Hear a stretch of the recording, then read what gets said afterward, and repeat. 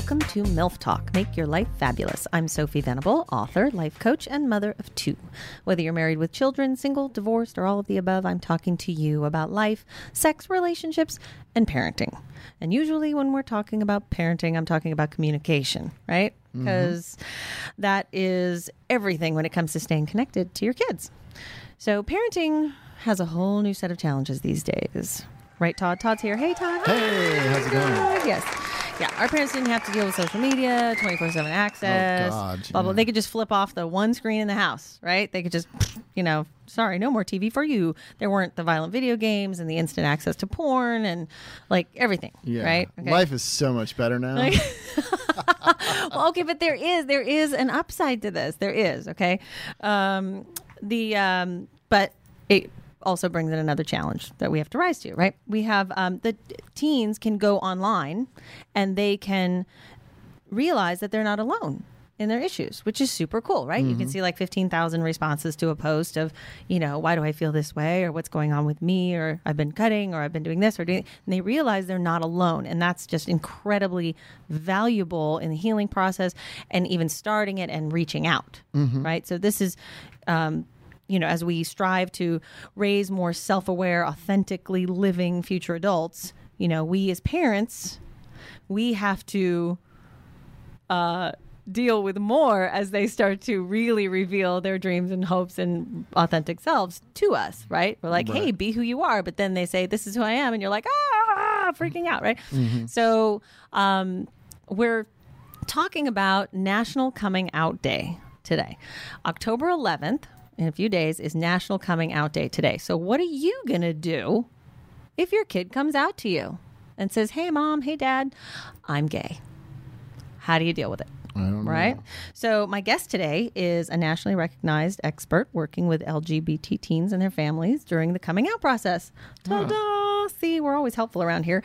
He's here to share about the pain and the joy and the angst and the laughter that these families experience along the way. He's doing great work out there, and I'm so pleased to have him here today. Please welcome John Sovek. Applause. Yay. You get applause for being a therapist. Isn't that cool? Thank you guys I for know. inviting me Yes. here today. I Thank love you. that. Yeah. So I'm really happy to have you. So happy October 11th. How long has this been going on? This, National Coming Out Day has been going on for, I believe, over 20 years now. Are you kidding me? And the thing that's great about it is not just... I had no idea. Oh, yeah. I'm seriously, I had no idea. Yeah, it's not just for kids coming out. It's for adults coming Sure. out. It's for people coming out at different levels of experience. Maybe you're out at home, but you're not out at work. And it's a really amazing, amazing day of just people sharing their stories. Wow. Yeah. And so, I mean, is there literally, do you have like a peak in business, after October 11th? I mean, is this something people use to feel... I think it brings a motivated? lot of people to bring that story out into the world. Wow. It encourages them to say, look, this is that day, and I'm going to take the risk today. And not just with teenagers, with adults too. And that's the thing that's so fascinating about my work is although I work with teenagers primarily, I have lots of adults who say, can you help me in the coming out process Sure. too? So you help people leading up to Coming Out Day on how to sort that out? And Oh, yeah. cool. Absolutely. What's Yeah. that like? It's a really fascinating process, and it's a little bit different with teens and adults. They're going through a lot of the same story, looking at, how shame may have influenced their, ability to come out, how family dynamics could have affected it. And at the same time... What maybe Matt Damon has done? Well, in a very roundabout way. Oh, it all comes back to Matt, doesn't it? You're so mad. I am mad about his Damon splaining. And what was the joke the other day? It finally explained why Ben Affleck and Matt aren't together, That's a good one. I didn't hear But that. it's really fascinating because even the kids and the adults as they come out, they're all going through the same developmental moment. They're going to this place of saying, this is who I am and I'm ready to make this statement. So although they may be doing it at different ages, the actual experience of it goes through a lot of the same storyline. Oh, I would imagine. Oh, yeah. And almost... I would think as an adult, you've got more history, more luggage, more trails behind you that maybe long-term friendships, relationships that may feel like, but I've known you for 20 years and, why did you hide this from me or keep this from me? Or, people take shit that's not about them totally personally and make it about them. Well, and as you say that, a lot of the issues for an adult coming out is the people that are closest to them Yeah. are the ones that it's harder to invite this new story into. Yeah. Like complete strangers is like, yay, hey, I'm gay now. Right, you But get the fresh people start. who are absolutely the closest to them are the ones that have the most trouble adjusting to this new story. Mm-hmm. And usually the biggest question that comes up is, were you lying to me all these years? Did you not truly love me? Did we not have a close friendship? Didn't you not trust me? Right. Yeah. And so that makes it a really big story for these adults who are in this coming out process, having to deal with these long-term life stories. I remember I used to do theater, and I remember a good friend of mine was really angry when he found out that one of the other guys in the cast was gay. Mm-hmm. He was upset about it in a really unusual. I didn't understand what was going on for him. I'm like, you're really upset about this, and it turns out he was gay. So I mean, he was obviously struggling with his own issue. But I remember very well in the moment not understand. He was so distraught about this news, which I wasn't super surprised about, but he was really taken back by it, and then within about 2 years, I think he had come out as well. The thing that I say is going on in that moment, and this is both for parents of teens and for adult friends and relationships, is there's actually a grieving process that's taking place. I mean, my story of you has been a certain way. If it's with a kid, most parents are like, my baby is born. I look down at it as I'm holding it in my arms, looking at its little eyes and say, someday you're going to go through college and get married and I'm going to have grandchildren, a little picket fence and all of that. And when that story gets broken, there's a grieving process that goes on for the person who's receiving that information. And just like you're talking about your friends, in this moment, they had an image of who this person was. And suddenly this image shifts dramatically, and they have to grieve the idea of who they thought the person was.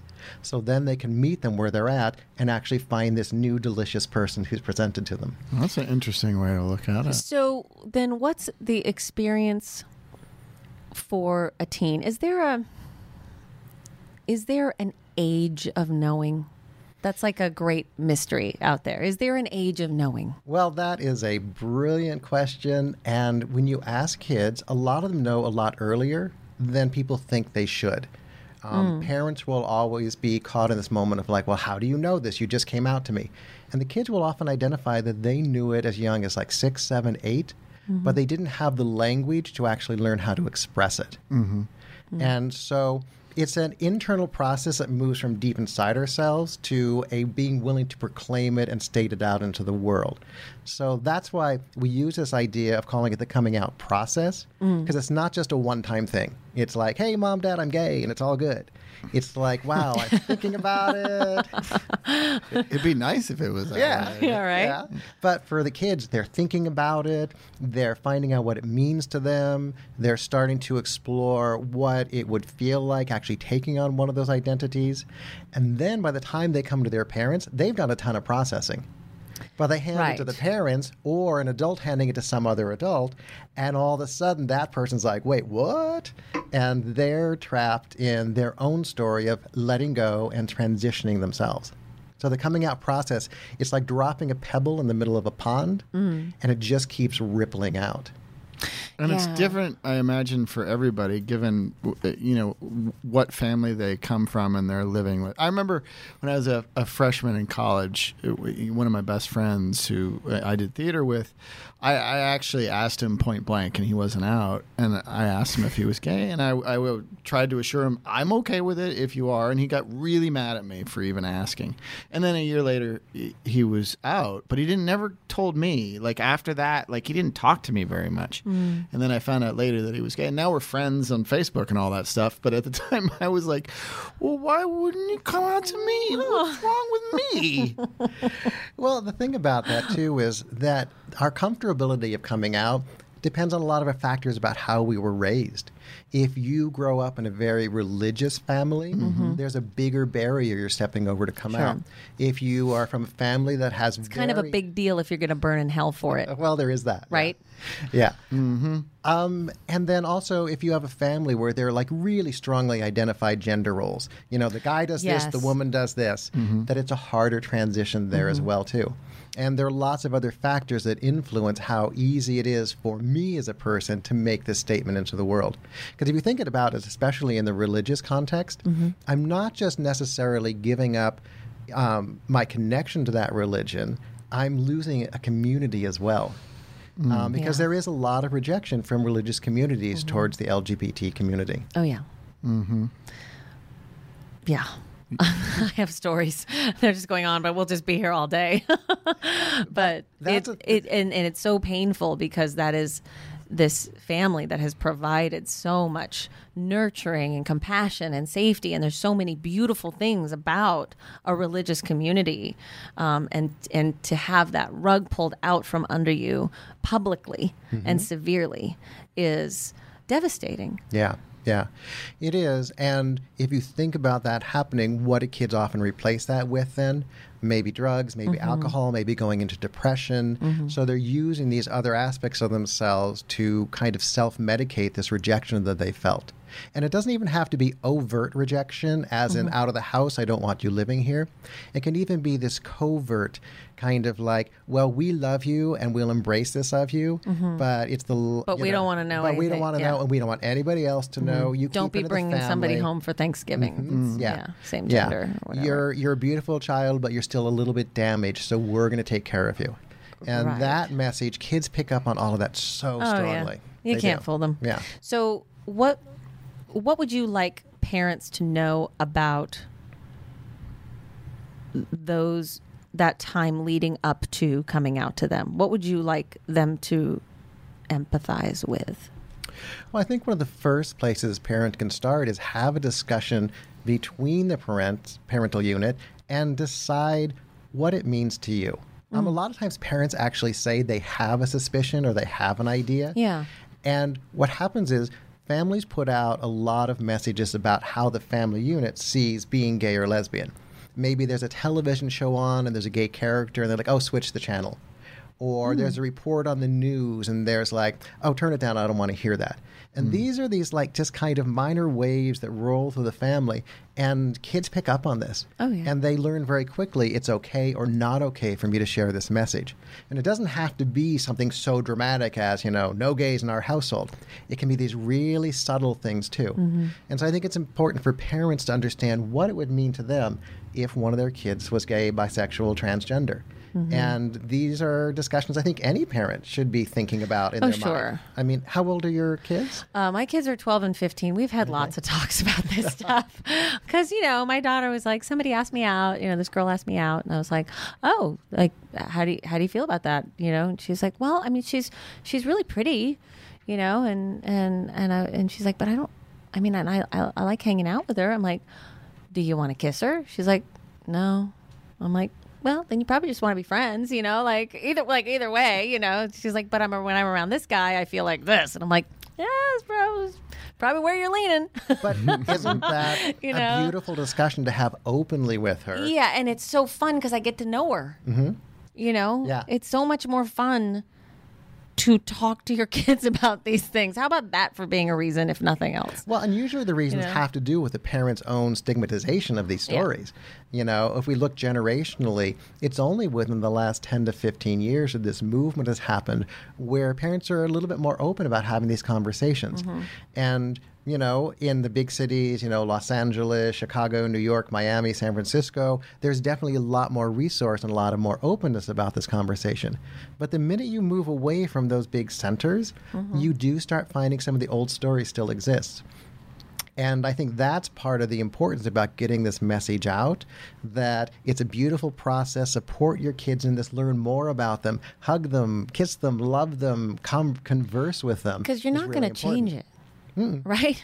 Like it just is what it is, right? You're not going to change it. I guess you saying that this is relatively new, 10 to 15 years, it brings up the grandparents. It brings up the extended family in my mind. That's what I think of because I mean, who knows? I don't know. I can't predict anything. But if one of my daughters brought home a girl like to Thanksgiving and that was her girlfriend or whatever, I don't think it would be like a big speed bump for me. I think it would just be like, oh, I hope you're being nice to my girl. Like, like I just want to make sure you're treating my you're girl progressive. right. I wonder about that all the time. But then I think about like the aunts and the uncles and the, Right. I mean, my siblings are cool, but and the grandparents, and the assumptions and the fear and the, oh my God, they won't have a normal life and they won't have, and it's like, it's this old paradigm of like, you'll never get married and have kids and then live the dream and, it's like they're living the dream all over the place. It's like fantastic, you know? And that's like I mentioned earlier, it's about dropping that pebble in the middle of the pond. So let's say the kid comes to the parent and comes out to them. That's like one part of it. Parents then process their feelings. And then there's a family discussion. Who else do we want to know about this story? Because each time I hand the story off to someone, I no longer have control of it. Right. And that's a lot of people's biggest fear is, can I trust you with my story?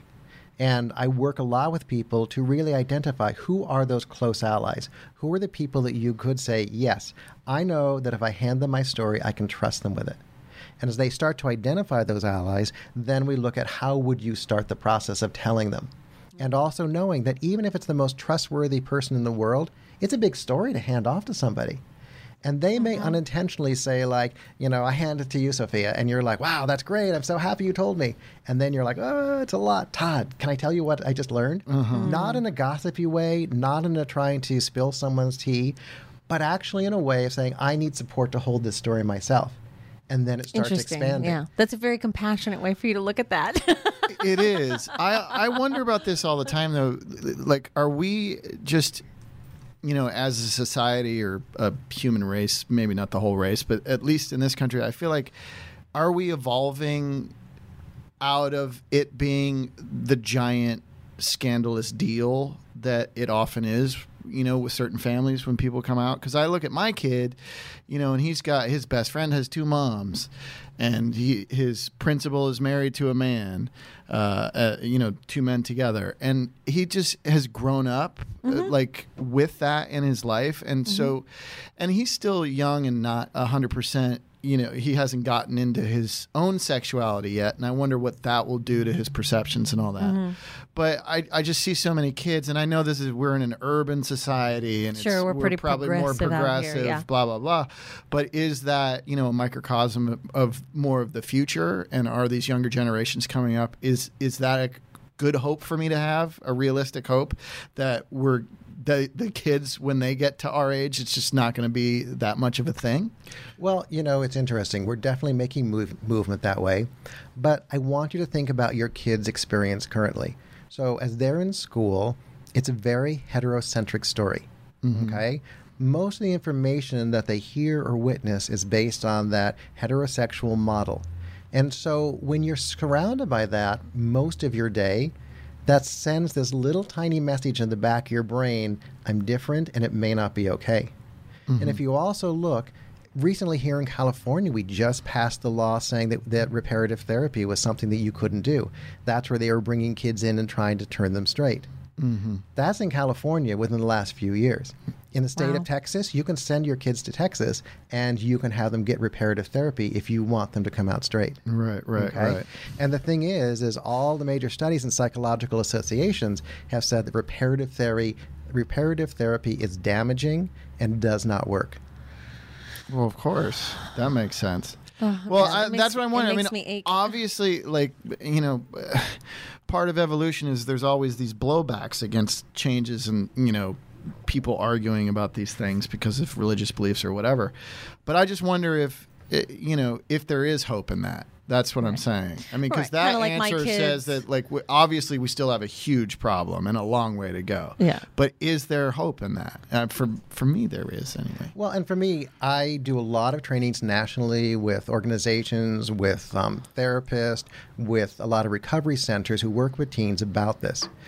And that's why it's so important to me to get this message out there, to get the information out. I mean, what we're doing today, we're having this conversation. And if even one parent listens to this story today and says, you know what, I need to find out some more information, or wow, that conversation sparked something off in me, I'm going to think about this a little bit differently, that's where the change is going to start happening. So you want so you want them to think about what it would mean to them, right? And to talk to their co-parent, spouse, about that. Yep. I have another question for you. Yes. Because I'm just thinking from a parental point of view. Okay, just in your basic, hetero concerns, we all are concerned about how soon our kids become sexually active. So if a parent has their child coming out to them and saying, I'm gay, should they assume that they know that because they have been sexually active with the same sex? Like, you're still kind of concerned of like, whoa, how deep are you getting into this with any gender, right? So there's going to be, it's sort of like the first time your daughter says, I have a boyfriend. You're like, oh, what does that mean? Are you holding hands? Are you like, what are you doing? So is there necessarily an assumption there that they've been sexually active, or are they oftentimes coming from just their feelings and their attractions? Well, I think that's such a beautiful question, because we're looking at the idea of a lot of people connect sexual orientation with sexual activity. Sex. Exactly. Okay. Yeah. And it's the same developmental process any teen is going through. You're going to have teens that are having sex as young as 12, 13, 14. You're going to have kids that are waiting until in their 20s or later. Okay? But that is not connected to their story of sexual orientation. And it's a really unfortunate thing that's happened in, our United States especially, is there's been this kind of sexualizing of sexual orientation. There's this idea that, if you're gay or bisexual or queer, that you must be this like rampant person who's having sex everywhere. Right. And if you think about how... Oh, if only there was time. But if you think about how most news stations like cover a gay pride parade, first of all, they're doing coverage. Hooray, that's fantastic. Yeah, but what they tend to cover is the sensationalized stories. Sure. The very hey, look at those guys. They're dressed in assless chaps and they're dancing on a float. Woo! Good for them. But what they're missing... Party on, guys. is like there's this great organization, West Hollywood, that is a connection of dads who have children. Yeah. And they're marching in the parade too, but they're not getting the coverage. Right. So it's this idea of sexualizing. Well, to be fair, assless chaps. It's just better television. Really? But it takes this idea of, sexual orientation must be connected to sexual activity. It's going to be the same journey for any kid. Okay. The caveat to that is that if you think about a teen comes out in high school, so you're normal, like your kids. Yeah. Your kids are going to go through and they're going to say, oh, I think that person's cute. I'm going to go date them. And there's no other story that goes with that. But if I'm a gay teen and I come out and I'm a guy, I may say, oh, that guy's really cute.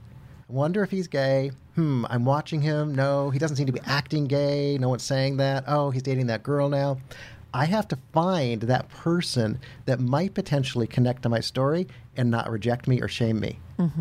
And the unfortunate thing is most LGBT kids in school right now are looking at being verbally harassed on a regular basis. About 74% of kids refer to that as being, I have been verbally harassed, and up to 36% of kids have said they've actually been physically assaulted for being open about their sexual orientation. God, really? Okay?